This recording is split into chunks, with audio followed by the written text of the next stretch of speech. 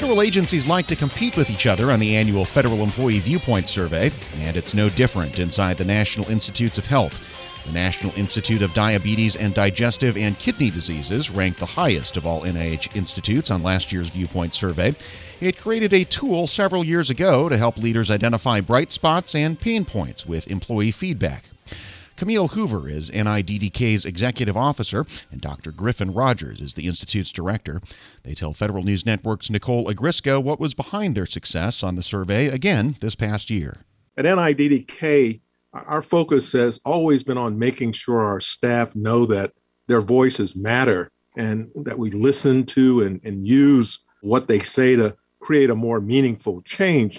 During the pandemic, obviously, we knew that we had to find ways to keep those lines of communication open so that despite not being together in person, our staff still felt connected, informed, and engaged. And among the several examples, we increased our email updates from leadership and held several virtual town halls for all of our staff in which we shared news about what we knew about COVID-19 and what to expect moving forward. We provided resources to help people cope with the new normal and address questions submitted by staff. And again, we believe that these efforts paid off. As you alluded to, nearly 75% of NIDDK staff completed the 2020 FEV survey. It's really a new record for NIDDK, and it's, I think, an indication that people understand that their feedback really makes a real difference. We also scored number one across NIH, I'm proud to say, on measures of employment engagement and global satisfaction. Now, our staff have to work in the system, but it's incumbent upon leaders to work on the system. And I think that knowing what to pinpoint to improve can largely be credited by software tool that Camille's office developed a few years ago that she spoke to you about, called EVS Art. It enabled us to conduct quick and in-depth analysis of our FEVS results, leading to a process of continuous improvement at NIDDK. And let me turn to Camille to say a few words about that. So the EVS Art tool is actually the Employee Viewpoint Survey Analysis and Results tool. And we have made it shorter with EVS Art. And the Federal Viewpoint Survey provides a treasure trove of information about what our staff believe and what they think and what their perspective is. And so this EVS Art tool really helps us sift through the enormous amount of data that's coming in. And it allows us to do deeper dives and really see and hear the voice of the people and understand where we're doing well and where we can improve. And we have a motto all year long, and it drives from the FEVS data, which is you speak, we listen, things happen. And it's been such a remarkable tool. Nicole knows we've been gifting it across government to all the other federal agencies. So we've also, just I'll mention, we also work directly with OPM to create and launch a supplemental survey to capture the voice of those who do not normally get asked to participate in the traditional survey. And that includes our large population of trainees and fellows, our pathway students, and others. So we launched that in 2020, and now we've been able to incorporate an even larger portion of our workforce in understanding their perspectives on where we're doing well and where we can improve. Now, did you have to change the tool again in 2020 to account for the new COVID-related questions? And I think the survey was shorter as well this year. Did it change? Absolutely. It changed in remarkable ways because it only has 38 of the initial 71 questions. So we had to completely rework the tool. And then we had to add in all of the extra dimensions that are necessary to be able to grasp the telework questions as well. And we have already posted that on the max.gov site, and we've been sharing it broadly across government. I guess speaking specifically about the results themselves, based on this journey that you've been on, for recent years to improve engagement and to listen to employee feedback, was there something about perhaps previous years' results or scores that you really wanted to try to act on in 2020? Anything specific that stood out to you as a goal perhaps for this last year or anything like that? So, as Dr. Rogers has touched on, we know the voice of the people is just paramount into everything that we do. And we can have aspirations and lofty goals, but they must be able to operationalize on the front lines where our staff are doing the work. And so we had to really think about what we were going to do and how we would capture their voice differently this year since we've been virtual and with all of the other things that have been going on and that our staff have been facing over the last year and a half. And so we really capitalized on doing, as he said, town halls, all hands meetings. We used different surveys and different platforms so that we could constantly be collecting the voice of the people. And one of the things we did is over the last year, we have facilitated listening circles on sensitive but crucial topics. And some of those listening circles have been about race and the social unrest that's going on around us, women in science and the harassment and institutional discrimination they often experience, the violence that the Asian American, and Pacific Islander community has been facing.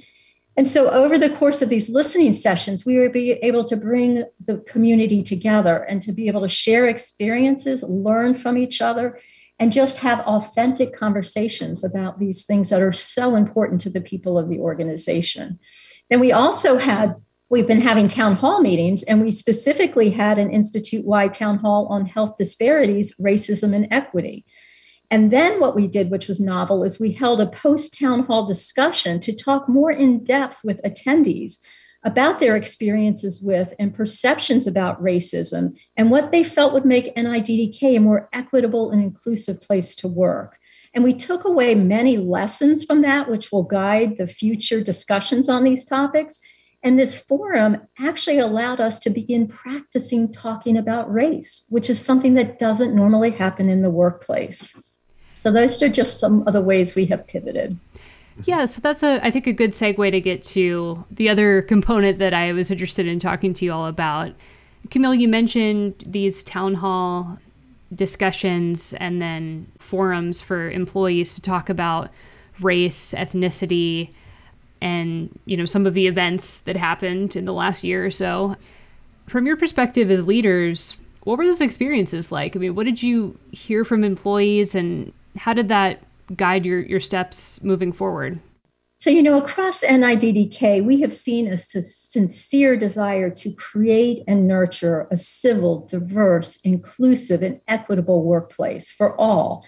We want people to feel that it's safe, that they're valued, and that there's an opportunity to thrive. And how one employee is going to thrive may be different than others. We have to broaden our lens to truly understand all the different ways we need to be engaged and all the different ways we need to work on our culture so that it is one where everyone can flourish. So one of the things we did that came out of the Voice of the People is we decided to set a goal and create an NIDDK Civility, Diversity, and Inclusion Steering Committee. And I know that many places are putting together steering committees. Ours is quite unique in that it has diverse members of our community from across the entire institutes. We have trainees, we have fellows, we have tenure track scientists, admin, we have senior leaders, we have very junior leaders, so that we can try our best to capture the perspective and the voice of everyone. And this committee will provide overarching guidance on issues, initiatives, and the day-to-day operations related to the topics that are coming up, and also to inform our Institute's anti-harassment plan, which we created a couple of years ago, and the plan that we are developing now, which will become our race equity plan, and all the related activities. So we've already, based on what the people of the organization have said they're interested in, we've already launched 4 working groups comprised of staff, a large amount of staff from across the Institute, to implement initiatives in various areas. So for instance, we are developing a training curriculum and seminar series on topics related to civility, diversity, equity, and inclusion. And this is going to be foundational for all the initiatives moving forward. We all need to be talking of a same set of definitions and have a same common understanding as a start point. And then we have many initiatives, and people are passionate about it. They are raising their voice, wanting to help. We're going to be developing a buddy system for employees. We're developing strategies to increase workplace safety and inclusivity for members of the LGBTQ community, just to name a few. Dr. Rogers, is there anything else that you wanted to add to that, perhaps your perspective in hearing your employees talk about some of these issues and what you learned from them? One of the things that we've heard, of course, is that not only in NIDDK, but across all of NIH, ethnic and racial minority groups are substantially underrepresented in senior leadership positions. And of course, it often is the case that it's not what sort of people are thinking about, it's what they're thinking. And oftentimes people don't see representation in leadership positions. They assume that that's not something that's very important to the organization in general. And so we're trying to join a NIH wide effort to address barriers and implement changes both at NIH and the broader scientific community that would improve the representation at senior leadership levels. Among these efforts, we'll be focusing on retaining and recruiting talented people from underrepresented groups, including minorities and women and people with disabilities, for example. In fact, right now, we're searching to fill a senior leadership position, our NIDDK clinical director. And I personally charged the search committee with ensuring that we identify and reach out to diverse candidates through a national recruitment effort. This also means keeping our minds open as we consider, who will be a best fit in this role for the Institute, and as much as possible, staying away from our own implicit biases in the hiring process. Right. And, to just say that increasing our lens in how we think about recruiting and how we think about bringing in applicants for these senior level positions, one thing that we have done is now part of the application process, the job announcement calls for a one-page diversity statement that'll outline the candidate's professional skills, experience, and willingness to engage in activities that would foster diversity and equity in the workplace. And what we've done in this advertisement is actually a best practice that NIH is thinking of incorporating more broadly. We made sure the search committee had implicit bias training. NIDDK reached out to the Scientific Workforce Diversity Office, and they are assisting in identifying a diverse pool of candidates as well. And, because our commitment to building the pipeline of diverse talents is so important to us, we have been collaborating with Lisa Lewis, the Chief Operating Officer of the Office of the National Coordinator for Health Information Technology, and other HHS agencies to conduct outreach to minority-serving institutions to equip students with the knowledge and skills needed to be viable candidates in the pursuit of careers in public service. And our primary focus of the initiative is to communicate information on the federal government's Pathways program, the federal hiring process, and career paths within the Department of Health and Human Services, with a targeted goal of increasing the number of minority students in the federal applicant pool. And we do navigating federal employment workshops, and we have been attending college and university internships and career fairs in person before COVID and now virtually. And over the last 2 years, we've reached over 2,200 students and recent grads at over 230 colleges and universities. So we're really proud of it. We're about to launch our third year of the program with a navigation workshop in August and our first virtual fair of the academic year in September. Camille, you mentioned setting a goal of recruiting more minorities to positions at NIDDK and throughout NIH. Do you all set specific targets at all? Are there numeric goals associated with that? Just trying to get a better sense of what that means for you all when you talk about setting those kinds of goals and if there are numbers tied to them or not. Right. There are not numbers or targets that are tied to them. But what we do on a regular basis is we do look at the demographics and the diversity of our workforce. And then what we are trying to improve and increase is pulling in a more diverse applicant pool so that we make sure we are touching a much broader population and communities of people to be considered for these jobs. So when we go to minority serving institutions, we're helping them to understand how you navigate that hiring system. I mean, it can really be very bureaucratic when you're trying to become a federal employee. And so we handhold, we give advice and counseling. We're meeting separately with helping people to understand what it really takes and how you need to navigate. And then I think at the senior levels and at all levels, we're just trying to make sure that we have a broader lens and how we think about and how we consider who are the applicants that we want to bring in. Because the more diverse pool, then the better opportunities we have to really consider broad, diverse candidates.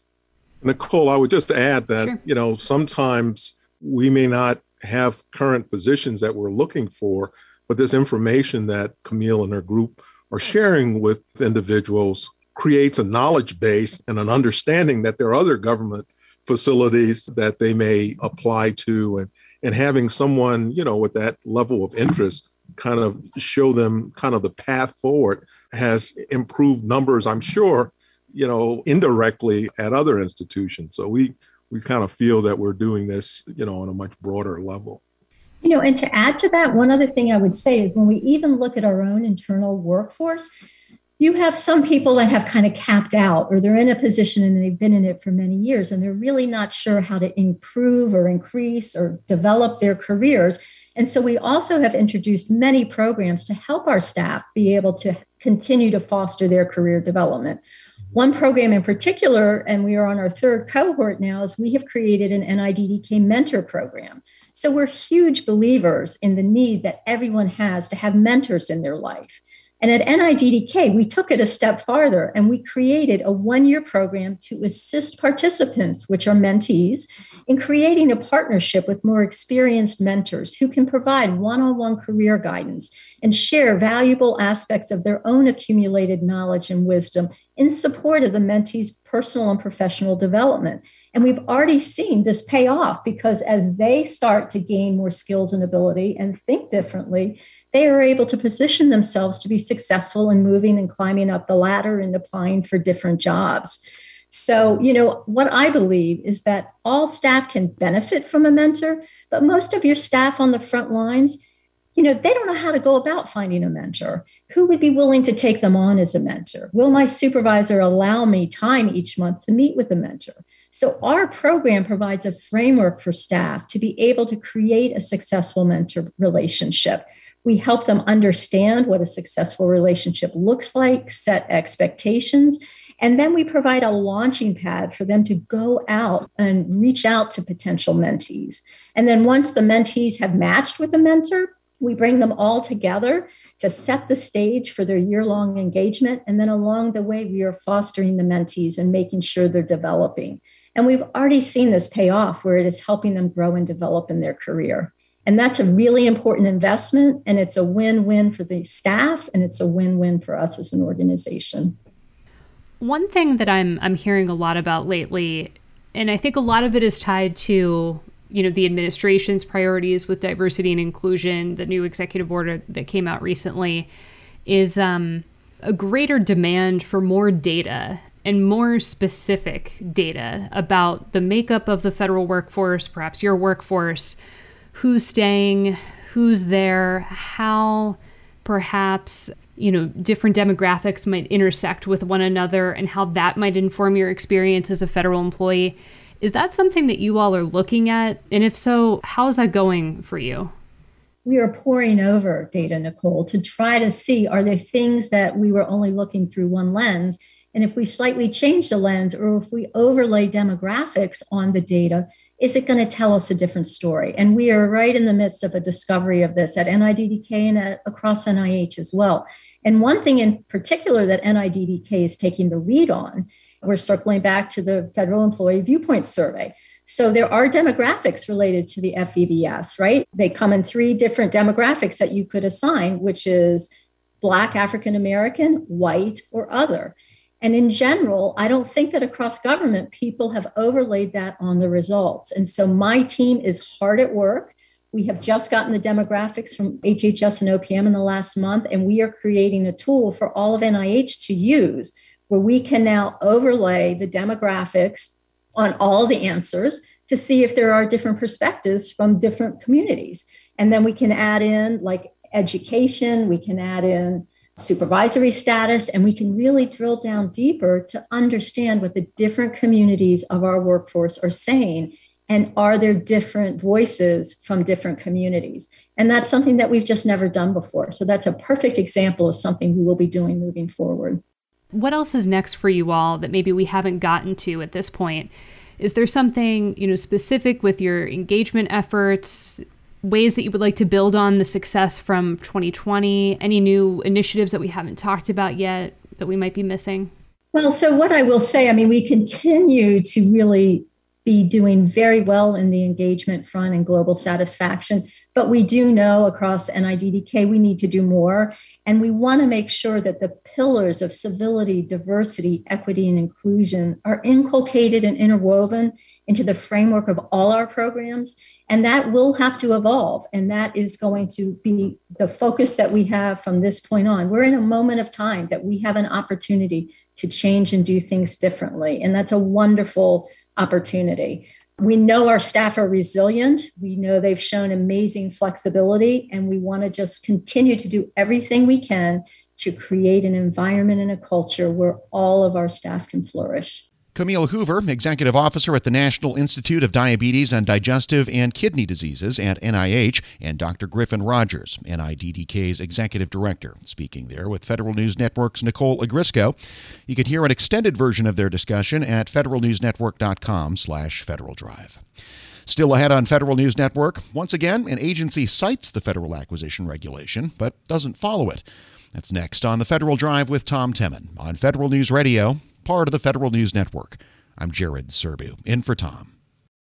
Hello, and welcome to the Lessons in Leadership podcast. I am your host, Shane Canfield, CEO of WEPA. Today, I'm thrilled to be joined by Vice Admiral Cutler Dawson. Cutler has had an incredible career serving our country for 35 years in the Navy, where he attained the rank of Vice Admiral. And during his service, he had numerous assignments afloat and ashore, including Commander, 2nd Fleet, Striking Fleet Atlantic, and in Washington at the Pentagon and on Capitol Hill, where he was the Navy's Chief of Legislative Affairs. Immediately following his retirement from active duty in 2004, he became the president and CEO of Navy Federal Credit Union, the world's largest credit union, where he served for 14 years. Under his leadership, Navy Federal grew from 2 million to 8 million members. Phenomenal. Cutler, welcome and thanks for joining me. Thank you, Shane. You've had a fascinating career across both military and the private sector. Can you tell us a little bit more about your background and your professional journey? Well, I started out at the Naval Academy, where I graduated in 1970, and then, as you mentioned, spent 35 years in the Navy with 6 actual afloat commands. The first one was when I was 27 years old. I didn't know enough to be scared of anything, and it was probably one of the highlights of my career. And then after I retired, after 35 years, I went to work at Navy Federal Credit Union as the CEO, where I spent my next 14 years. I'm currently retired and enjoying life, and it's been a great run for me. How would you describe your leadership style, and how's that developed over the years? My style has been quite consistent. I believe, and I've learned this in the Navy, that you have to go to the deck plates to see what is going on. And you have to learn what your people do and how they do it, so you can help them to be better at it and more efficient and more productive. It's something that you need to do all the time. I remember I used to tell folks that you don't want to retreat to your cabin. And what I mean by that is the longer you're in a position, the less you think you have to get out and about. But that should be the opposite. You should get out and about more, because people change, situations change, and you've got to figure out a way to get to them and find out what they're doing and what you can do to help them. We'll talk a little bit more about your book, but I read it, From Sea to the C-Suite. Fantastic read. You talk about the deck plates in that as well. I would encourage everyone to get a copy of this and read some more detail about going to the deck plates. Cutler, who was the most impactful leader in your life, and what quality did you admire about them? I had numerous while I was in the Navy, but the quality that I enjoyed the most was the leaders that got to know me as an individual, and that they cared about me. And I could tell that they cared about me. And they were not only my leaders, but they were my mentors. And I remember one particular one, Bill Schiffer, when I had my first assignment at the Pentagon. I would go in to see him with my problem of the day, and I knew that he had numerous problems of his own, but he would stop and he would focus on me, and he would make me feel like I was the most important person in his world. And I tried to do that throughout my career, but really it's about caring for your people. Cutler, in reading your book, there was a quote you used to inspire those people that work for you. And it really got my attention. And it was, you are the captain of your own ship. I wonder if you can talk a little bit about what that means and how it was useful to you and the leaders you were developing. Absolutely. What I mean by captain of your own ship, when you are the captain of a ship, sometimes you're in the middle of the ocean and you don't have anybody to turn to make decisions. You don't have anybody to turn to ask, what should I do now? You have to be the captain of that ship. And I translated that into, let's say, Navy Federal's organization, where I would tell branch managers that I said, you are the captain of the ships of Navy Federal. You're the ones that are facing the members or customers, as others call them, every day. And you have to make decisions without a lot of guidance in some cases and without a lot of time.